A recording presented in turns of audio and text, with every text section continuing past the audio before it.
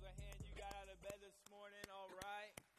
All right, you got out of bed. It was a little difficult to get out of bed this morning. It was so sunny out, and thank you so much. It wasn't difficult at all, but we still celebrate getting out of bed because there are some days that you just don't feel like it. So thank you so much for being here. If you're new here, my name is Pastor Adam Harold, and I have the privilege of leading this church with my wife, my beautiful wife Tanya, that plays the keyboard this morning so beautifully, and I'm just thrilled to be a part of what God is doing here at the Refuge.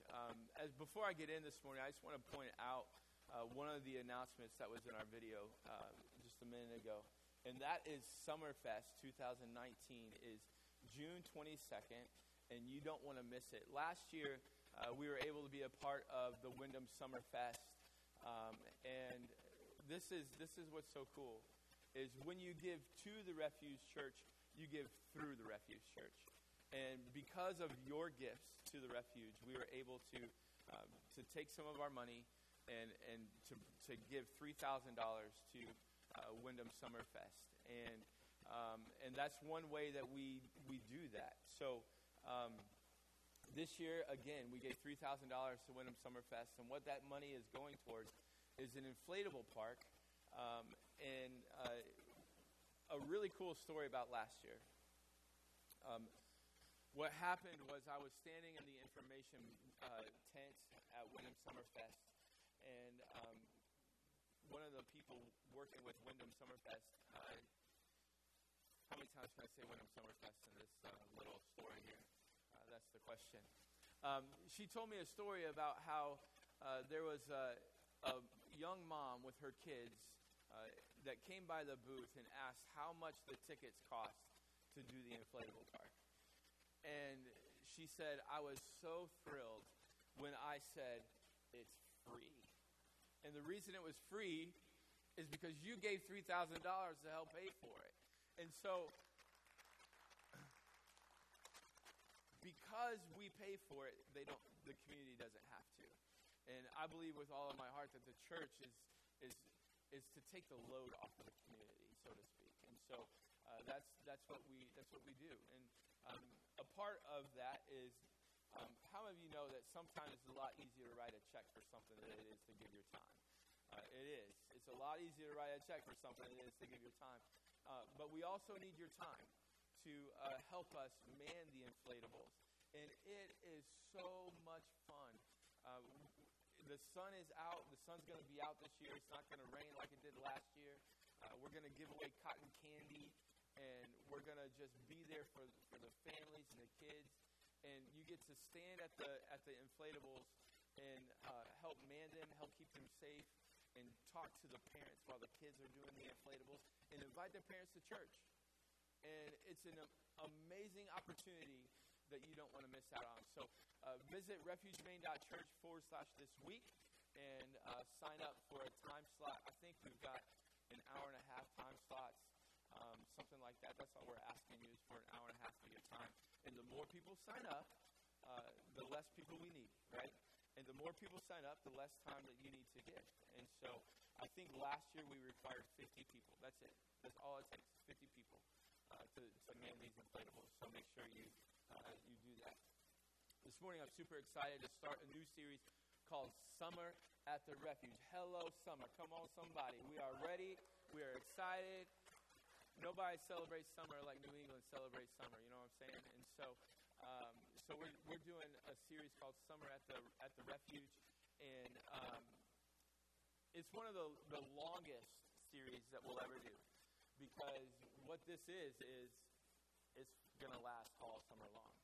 And it's going to lead us into August 4th, which is the beginning of a thing that we do called 21 Days of Prayer. And it's going to lead us right into 21 Days of Prayer, where we seek God together. And what happens a lot of times is, in our world, we kind of tend to lose structure during the summertime, right? And so throughout the year, we do structured series. And like we talk about relationships in a series. We'll talk about finances in a series. We'll talk about spiritual growth in a series. And what we're doing in the summertime is we're just losing a little bit of structure and giving the speaker the freedom to talk about one thing at a time, and what I call standalone messages. And so, and there will be some where I'll do a to be continued, and but there will be others where we just talk about one thing. And so, this morning I want to talk to you about the subject of your heart. The subject of your heart. So, if I were to come up with a title for this message, I would simply call it "Check Your Heart." Check your heart. So turn to your neighbor and say, "Check your heart." Turn to your neighbor and say, "Check your heart." Turn to your second choice and say, "You too." You're not getting off the hook. You got to check it too. You got to check it too. So we're going to check our hearts this morning, and I believe that God has given me a message that we all need to hear. Let's pray. God, I thank you so much for the word, Father, that I have the privilege of preaching this morning. God, it's a privilege that I don't deserve. So, Lord, I pray that you would use me in an incredible way. God, I pray that you would speak to all of our hearts, and mine included. Lord, as we open your word, help us to open our hearts so that you can speak to it. In Jesus' name I pray. Amen. You can follow along with all of our notes in the YouVersion Bible app if you have a cell phone or an iPad or any kind of device. We invite you to follow along with any of our notes, or if you have your Bibles, we ask you to get it out and be ready to turn to it, or follow along on our screen. We want to make it as easy as possible to give you the information that we're giving, but it's not about the information, it's about the transformation. My boy Jeff got it. It's about the transformation, not the information. So, the heart, we all know, is an organ in our bodies that pumps blood through our veins that gives us life. That's what the organ of the heart is. But according to the Bible, the heart is so much more. The heart is so much more than just an organ that our bodies have. And so,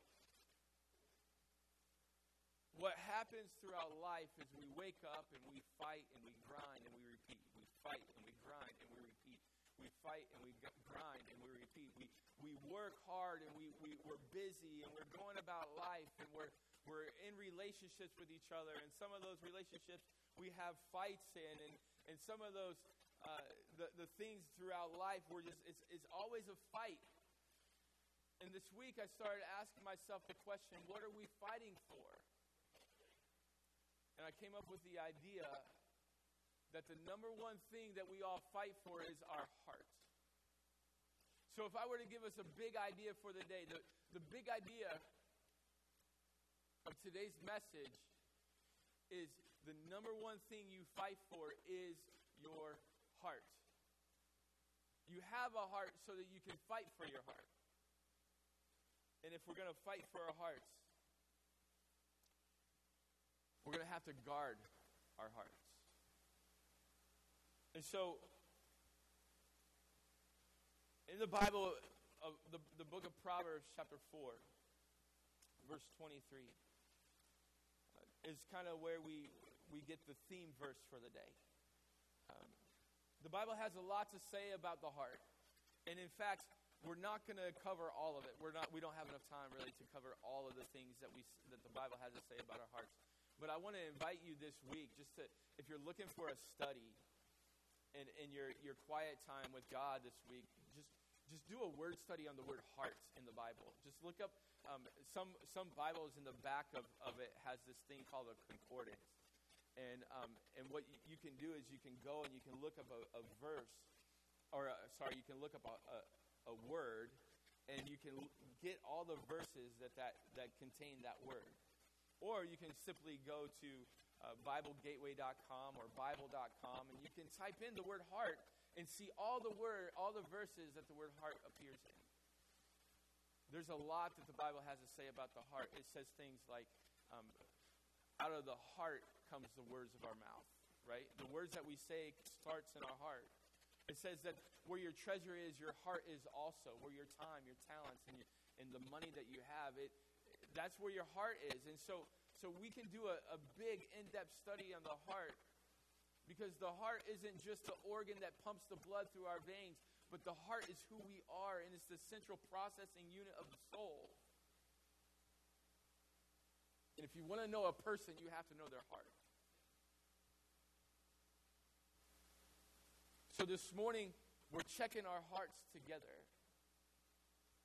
And the Bible in Proverbs chapter 24, verse 4, verse 23, it says, above all else, guard your heart, for everything flows from it. Everything we do comes out of our hearts. It's who you are. It's your core. It's the most important thing that you have. That's why God says to guard it. You have a heart so that you can keep your heart. But your heart, you'll see as we go throughout today's message, your heart doesn't belong to you.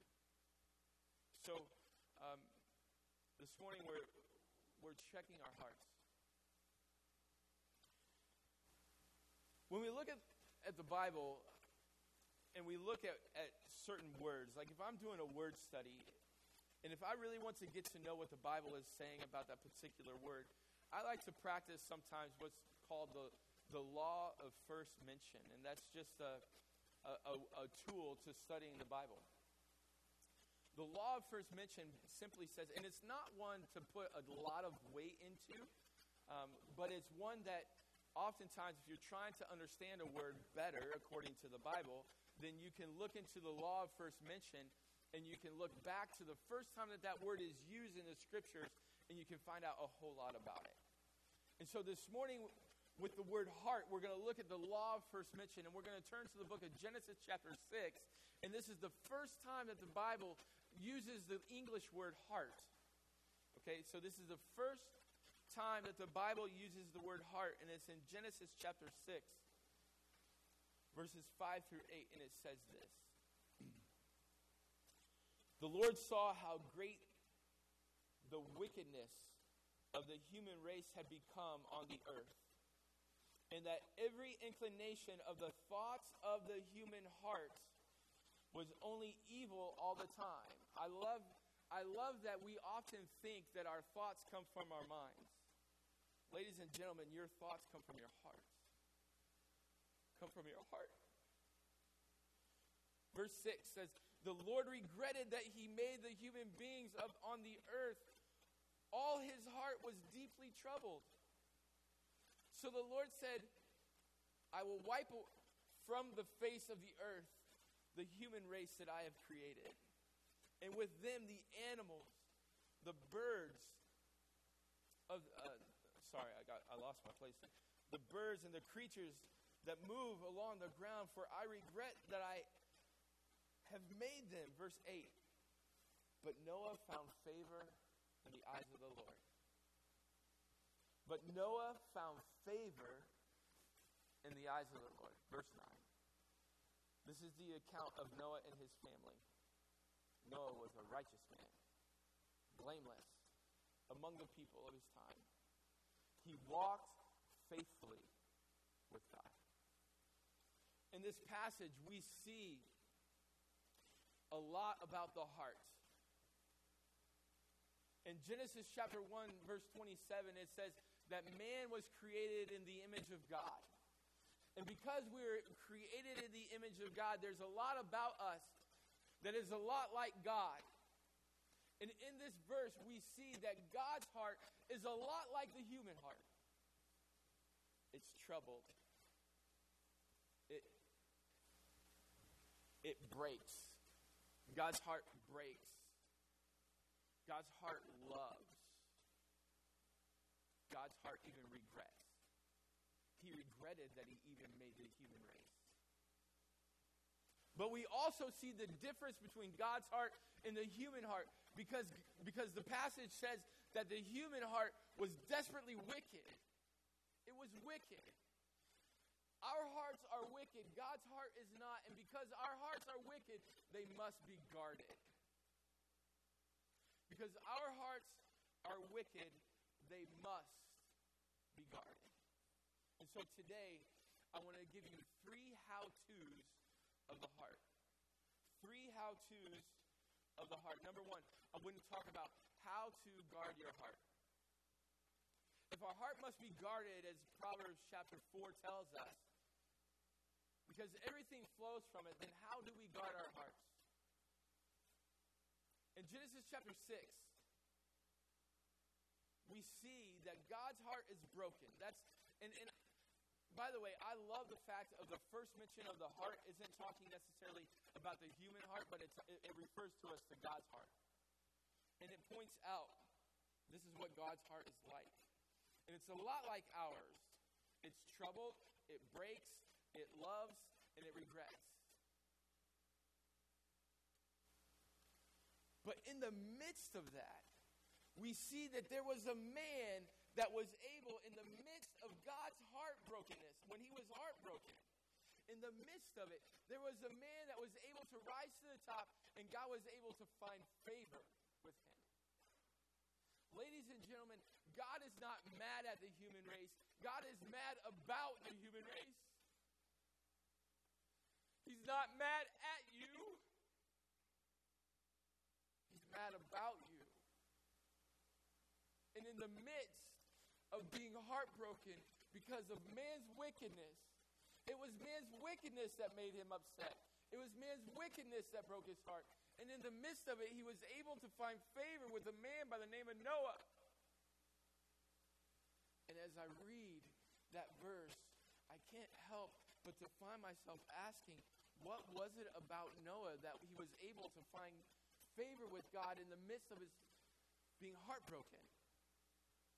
What was it about Noah that he was able to find favor with God? Verse 9 tells us, Genesis 6:9. Noah was a righteous man, blameless, among the people of his time. He walked faithfully with God. And ladies and gentlemen, if you want to know how to guard your heart, number 1, it starts with living righteously. It starts with living righteously. We're not saved by our works. We're saved by the works of Jesus. But because of the works of Jesus, we can live righteously through him. So number 1, the number 1 way to guard your heart is to live righteously. Living righteously. Philippians chapter 3 verse 9 says, and become one with him. I no longer count on my own righteousness through obeying the law. It's not through obedience to the law that makes us righteous. It's not through dotting our I's and crossing our T's. It's not through following the law that makes us righteous. But it's, carry on reading, rather I become righteous through faith in Jesus Christ, for God's way of making us right with himself depends on faith. Your righteousness depends on your faith, not on your action. By grace we have been saved through our faith. It is not of ourselves. It's a gift of God so that no one can boast about it. Your faith makes you righteous, not your actions. He lived righteously. And our righteousness begins with Jesus. Because Jesus was righteous, because Jesus was perfect, I don't have to be perfect. I just have to have faith in him that he has the ability to free me. Are you getting something? Do you understand? Do you understand how good that is? I said, do you understand how good that is? Number 2, you have to walk with God. So first, you have to live righteously. Secondly, Noah walked with God. Walking with God is simply having intimacy with God.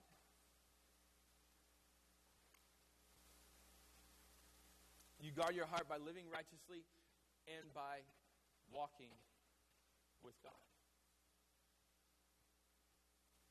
walk with God by reading your Bible every day, by getting up. You don't read your Bible so that you can be righteous and follow the law.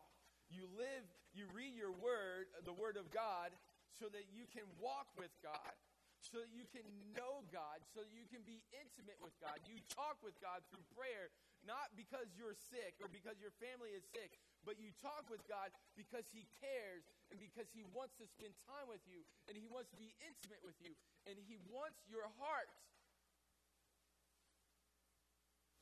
And as you live righteously and you walk with Him, you guard your heart, your most prized possession.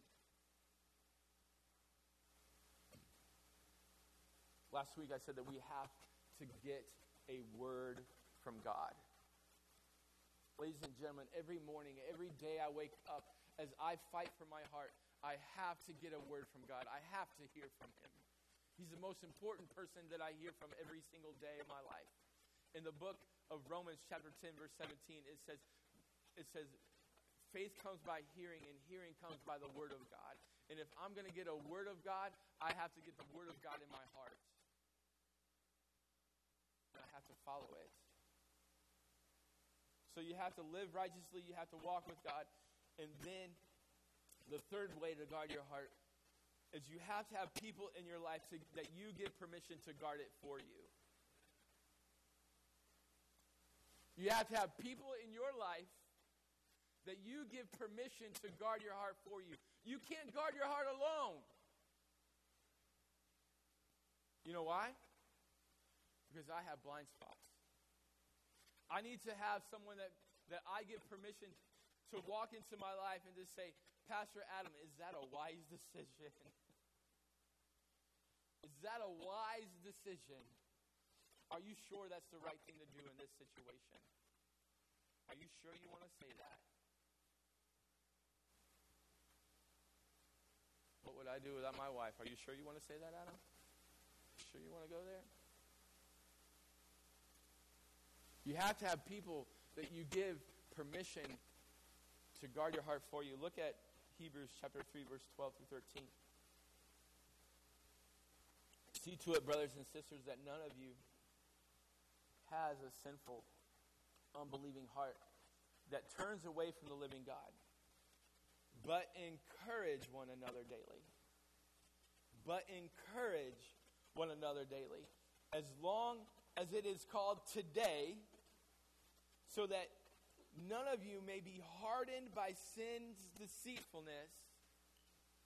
The way that we stay out of the deceitfulness of sin is by having other people that will point it out in our lives. Hey, Pastor Adam, your sin right now is deceiving you. Maybe your sin is deceiving you right now. Are you sure you want to do that? We have blind spots. This past week, I read a heartbreaking story. I was heartbroken by it. In fact, I caught it on the front end of the article, and later on, an edit came out about it, and it's about a 17-year-old girl in the Netherlands. Maybe some of you have read it. The first report said that she had been euthanized legally in her home. The second part came out that said that she wasn't euthanized, that she just starved herself to death and quit drinking. And the doctors and her parents chose to not force feed her. They didn't make her eat. They didn't make her drink, and they allowed her to die. And I was heartbroken when I read it. Noah Pothoven was her name. And she was sexually assaulted as a child. She became extremely depressed and anorexic. And at the age of 16, she asked her parents if she could be euthanized. But the Dutch law wouldn't allow her to be euthanized because her parents didn't sign off consent. But at some point, her parents stopped fighting fighting for her. And as I read that story, all I can think about is who was fighting for her.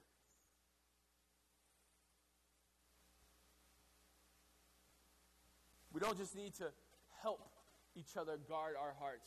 We have to fight for each other's heart. Ephesians chapter 4, verse 15 tells us to speak the truth in love. And when you're willing to speak the truth in love, you're saying, I'm willing to fight for you. I'm not going to watch you go down this road because I'm going to fight for you. And my fighting for you may cause us to fight with each other. But you know what? I'm going to fight for you because you're worth it.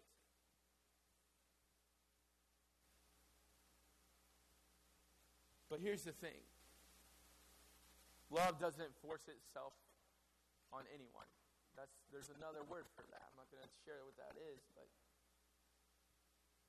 so the only people that you can fight for are those that give you permission. And if you're trying to help someone and you're trying to fight for that person by giving them some advice and you're trying to help them and they reject it, you know what? You tried. And because otherwise you're gonna force yourself on them and that turns into something that they don't want. And that turns into to control, and that turns into manipulation, and that turns into things that doesn't produce results. And so as you fight for someone, you have to get the permission to fight for them and just ask them, say, can I fight for you now? Will you just let me fight for you? Here's the thing, though. We live in a world that likes to fight for each other when we're sick physically. But why don't we fight for each other when we're fighting emotionally or spiritually?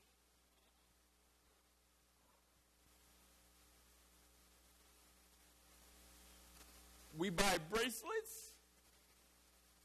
We shave our heads in support of someone that is sick. We even do community fundraisers for each other to help them pay for their medical bills. But when was the last time we stayed up praying all night because our family was dying without Jesus? When was the last time we fought to be along someone that was depressed? That we held up emotionally? That we were there when they were crying, when they felt alone? We have to be willing to fight for each other. When was the last time you fought for someone that's in your family that doesn't know Jesus? When we fight for our family member that doesn't know Jesus, we choose to never compromise in our faith. Because your faith isn't just a belief. Your faith has to be who you are. And any inconsistency that your faith isn't who you are looks like a lie to them. So as you fight for your family members' lives, so you fight for their hearts, you don't compromise in your faith because your faith is who you are.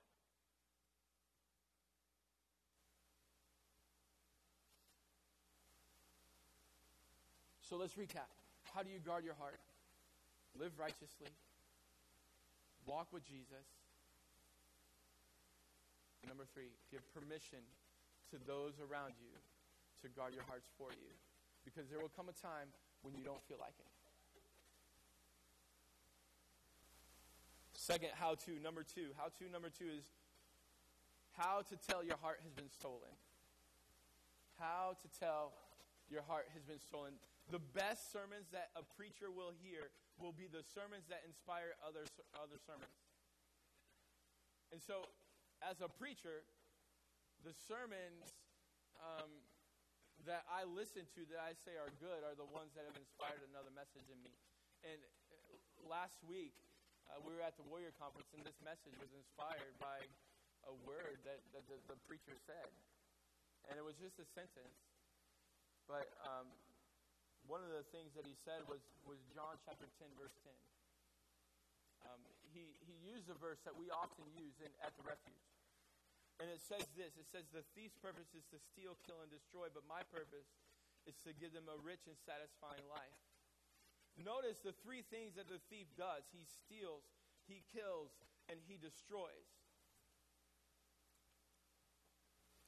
But also notice the adjective that is used to describe the enemy. He doesn't say the murderer comes to steal, kill, and destroy. He doesn't say the destroyer comes to steal, kill, and destroy. He says the thief comes to steal, kill, and destroy. The number one way that Satan destroys our lives is by stealing our hearts. And that's why Proverbs says, above all else, guard your hearts, because everything flows from it. You see, we go through a battle, and we oftentimes get to the end of the battle, and we say, you know what, I'm still breathing, I'm still alive, he didn't kill me. But Satan is standing there, he's saying, yeah, but I got a piece of your heart.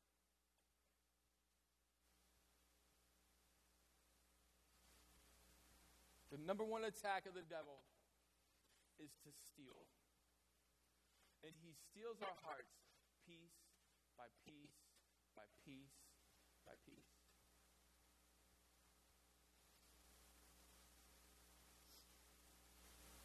That's why guarding our hearts has to be 100% all the time, 24/7. You don't get a break. Because you let your guard down and a piece of your heart is gone.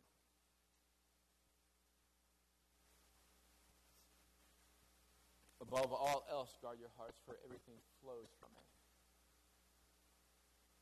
How do you tell your heart's been stolen?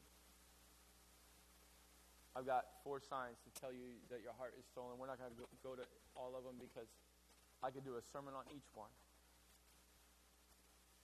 The first way is bitterness. Ask yourself, where is the bitterness in my life? Maybe there's a piece of your heart that's missing in that place. Do I have bitterness when I'm at work? Well, maybe a piece of your heart has been stolen when you're at work. Resentment. Do you resent going to work? Maybe a piece of your heart has been stolen in that area. Unforgiveness. Who in your life are you not willing to forgive? And better yet, I want to carry that a step further, because there are areas of our lives where we haven't confessed to God that are still unforgiven. Now, because the Bible says in 1 John chapter 1, verse 9, if you confess your sins, he's faithful and just to forgive us of our sins and to cleanse us from all wrongdoing. So therefore, we must confess our sins in order to receive the forgiveness for our sins. Even though they've already been forgiven, the blood of Jesus covers it all. But God still wants us to confess our sins to him. In areas of our lives that our hearts are taken can be caused by unconfessed sin. It's not just about conflict. Protecting your heart and guarding your heart isn't just guarding your heart against conflict with other people. It's also guarding your heart with conflict against God. Because where there is sin in our lives, there is conflict with God. We are wrestling with him in it. So we have to go to him with the things that we struggle with, and we ask him to forgive us from it. We're going to talk about that more in a moment. So bitterness, resentment, unforgiveness, and then fourth and final is a hardened heart. When you get to the hardened heart stage, ladies and gentlemen, it's not good. It's not good. Hebrews chapter 12, verse 14 and 15 says, work at living in peace with everyone and work in living a holy life, for those who are not holy will not see the Lord. Look after each other so that none of you fails to receive the grace of God. Watch out that no poisonous root of bitterness grows up to trouble you, corrupting many. Guard each other's hearts against bitterness.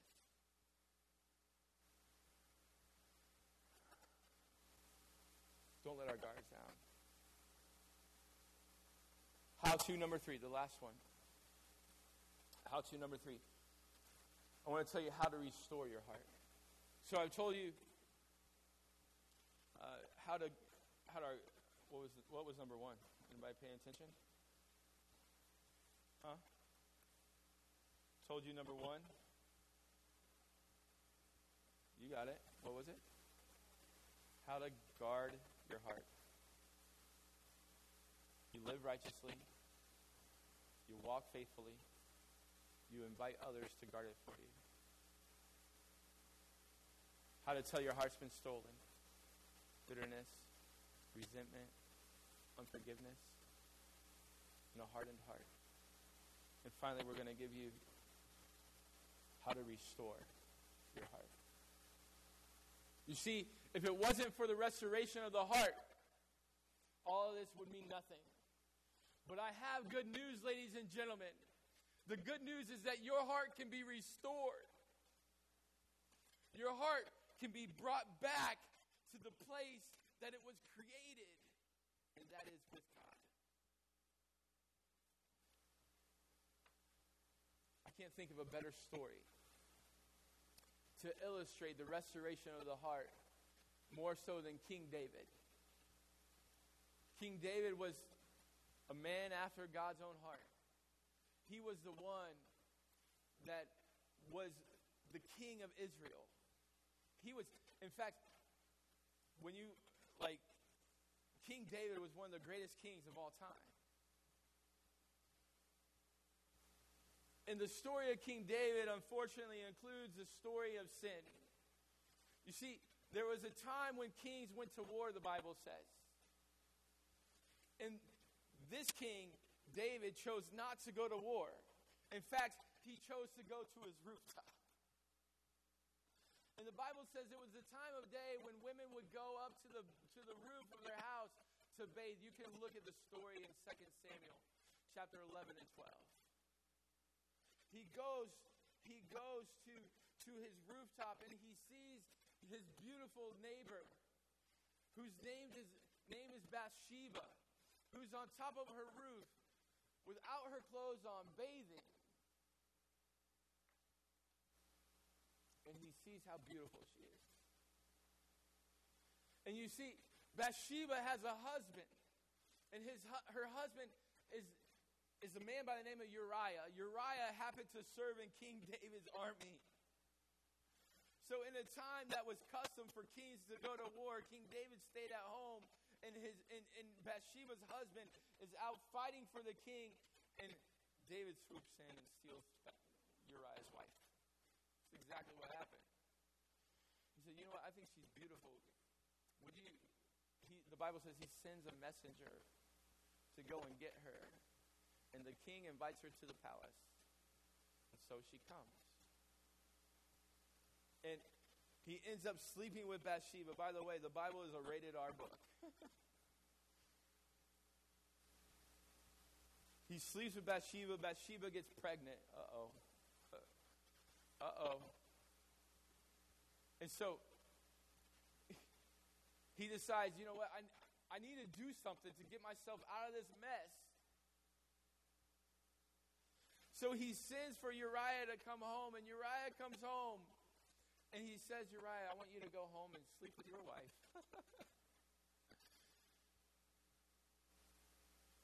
But Uriah had more honor than David.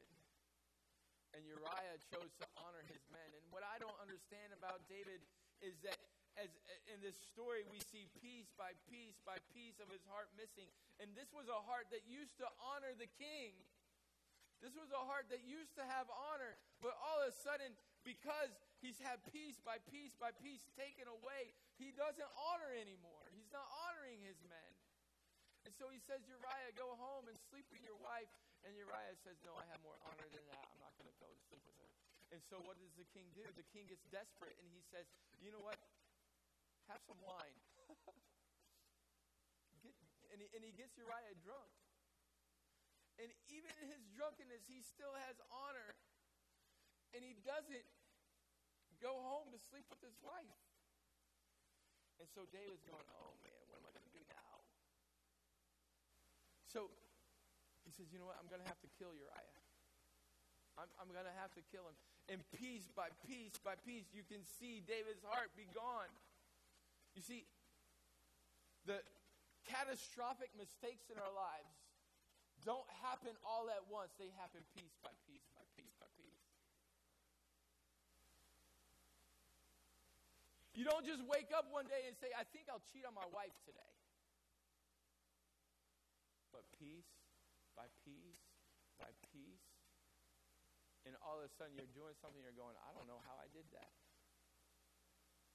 Well, I know how you did it. You did it when you flirted with the girl at the coffee pot at work.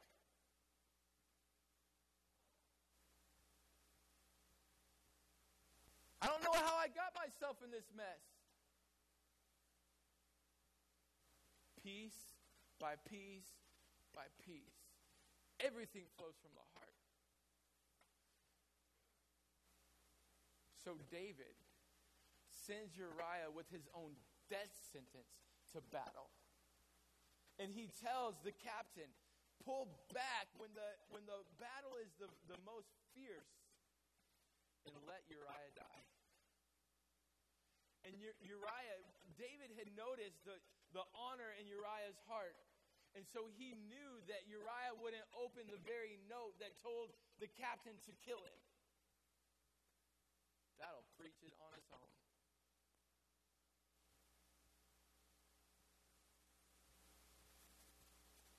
So Uriah dies. And David marries Bathsheba to cover up the sin of the baby that she was carrying. Not that the baby was the sin, but the baby was the result of the sin. Until a day, a prophet by the name of Nathan comes to David's house.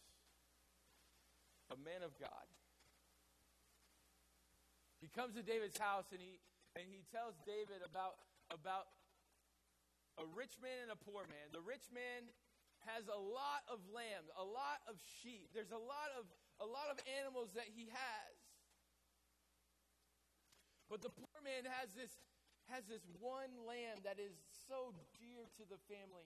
It's a pet to the family, and the family loves it. And the rich man one day has a visitor to come and see him, someone that was really, really high up, and he wanted to impress him. So, in order to impress, the rich man steals the poor man's lamb, and he kills it, and they eat it. And David is angry. He goes, that man must die. And in some of the most powerful words in all of the scriptures, Nathan looks at him and says, thou art the man. He says, you're the one I'm talking about, David. And David is just heartbroken. Because it's in that moment that he realized, where has my heart gone? My heart has been stolen from me.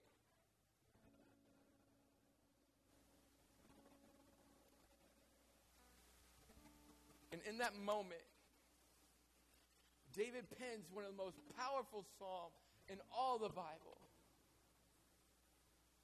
In Psalm chapter 51, verse 1 and 2. He says, have mercy on me, O God, because of your unfailing love. Because of your great compassion, blot out the stain of my sins. Wash me clean of my guilt. Purify me from my sin. He goes on to say, God, I have done evil. In verse 10, David says, create in me a clean heart, O God, and restore a loyal spirit in me, the New Living Translation says. Renew a loyal spirit within me. What's David saying? He's saying, God, somewhere along the way, I stopped walking with you. Make me loyal again that I would never stray. Give me a new heart. And the number one way that you restore your heart is to ask God to replace it with a new one. You see, God is the only one that has defeated Satan. And because he has defeated the thief, he has the power to reach down, to grab your heart again, and to give it back to you. Satan is defeated. The thief is defeated. And because he's defeated, you can have your heart again.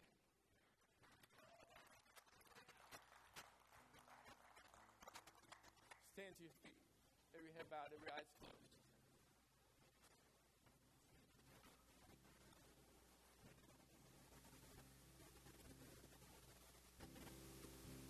The question of reflection today is an easy one. Who has your heart? Who has your heart? I want to submit to you that one or two people have your heart. You or God. Either you or God.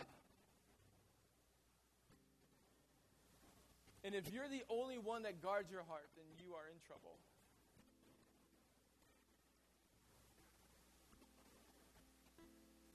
I don't give Satan enough credit to say that he has your heart. You are the one that has the power to control your heart. So who has it? All of you or all of God? You see, the Bible says that God so loved the world that he gave his only begotten Son so that whosoever believes in him will not perish but have everlasting life. Because God gave his Son Jesus for your heart, you have the power to give him your heart. And when you give him your heart, when you trust him with it, he takes it and he has it once and for all. And he promises us eternal life because of it. But it's only by the blood of Jesus. When I was 5 years old, I chose to give God my heart. And along the way, there were times where Satan would take a piece here, take a piece there, but you know what? He didn't have it. I had already given it to God. It was all his. But I had to have that moment where I confessed. The Bible says to confess with your heart that Jesus is Lord. I love it. I love that it's a confession of the heart. It's believing in your heart and confessing with your mouth. Romans 10:9 and 10. You can read it later because I've confused it already. By believing in your heart and confessing with your mouth, you are saved. You have to come to a moment of your lives where you confess it with your mouth and you believe it in your heart. Is there anyone in the room that would say, Pastor Adam, I've never given God my heart? Would you just slip your hand up so I can pray for you? Yeah, thank you. Anybody else? So I can lead you in a prayer. Thank you. I see that hand. Anybody else? I want to give God my heart today. If you raise your hand, I want to invite you to say a prayer with me. Say, God, I give you my heart.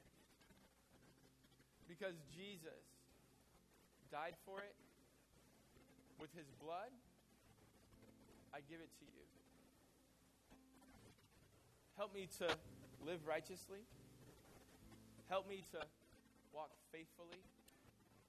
And give me people that would guard my heart for me so that I can live for you. Come into my life and save me.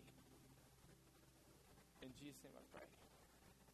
Amen. Every head bowed, every eye closed still. If you said that prayer, I want to invite you on the back of the connection card that you got on your way in. There's a part to fill out. Just fill that out, drop it off at the welcome home banner or at the hi banner on your way out, and we have a gift that we want to give you to share with you your next steps. But maybe there are some people in this room that would say, Adam, I've given God my heart, But Satan has taken piece by piece by piece. And if I don't turn around and I don't do something, he's going to have my heart in a minute. I need to guard my heart better. And ladies and gentlemen, my hand is raised. This morning, I was going through my notes. And I was studying, and I was like, whoa, I need to take care of some stuff. There's some stuff in my life that I need to do differently.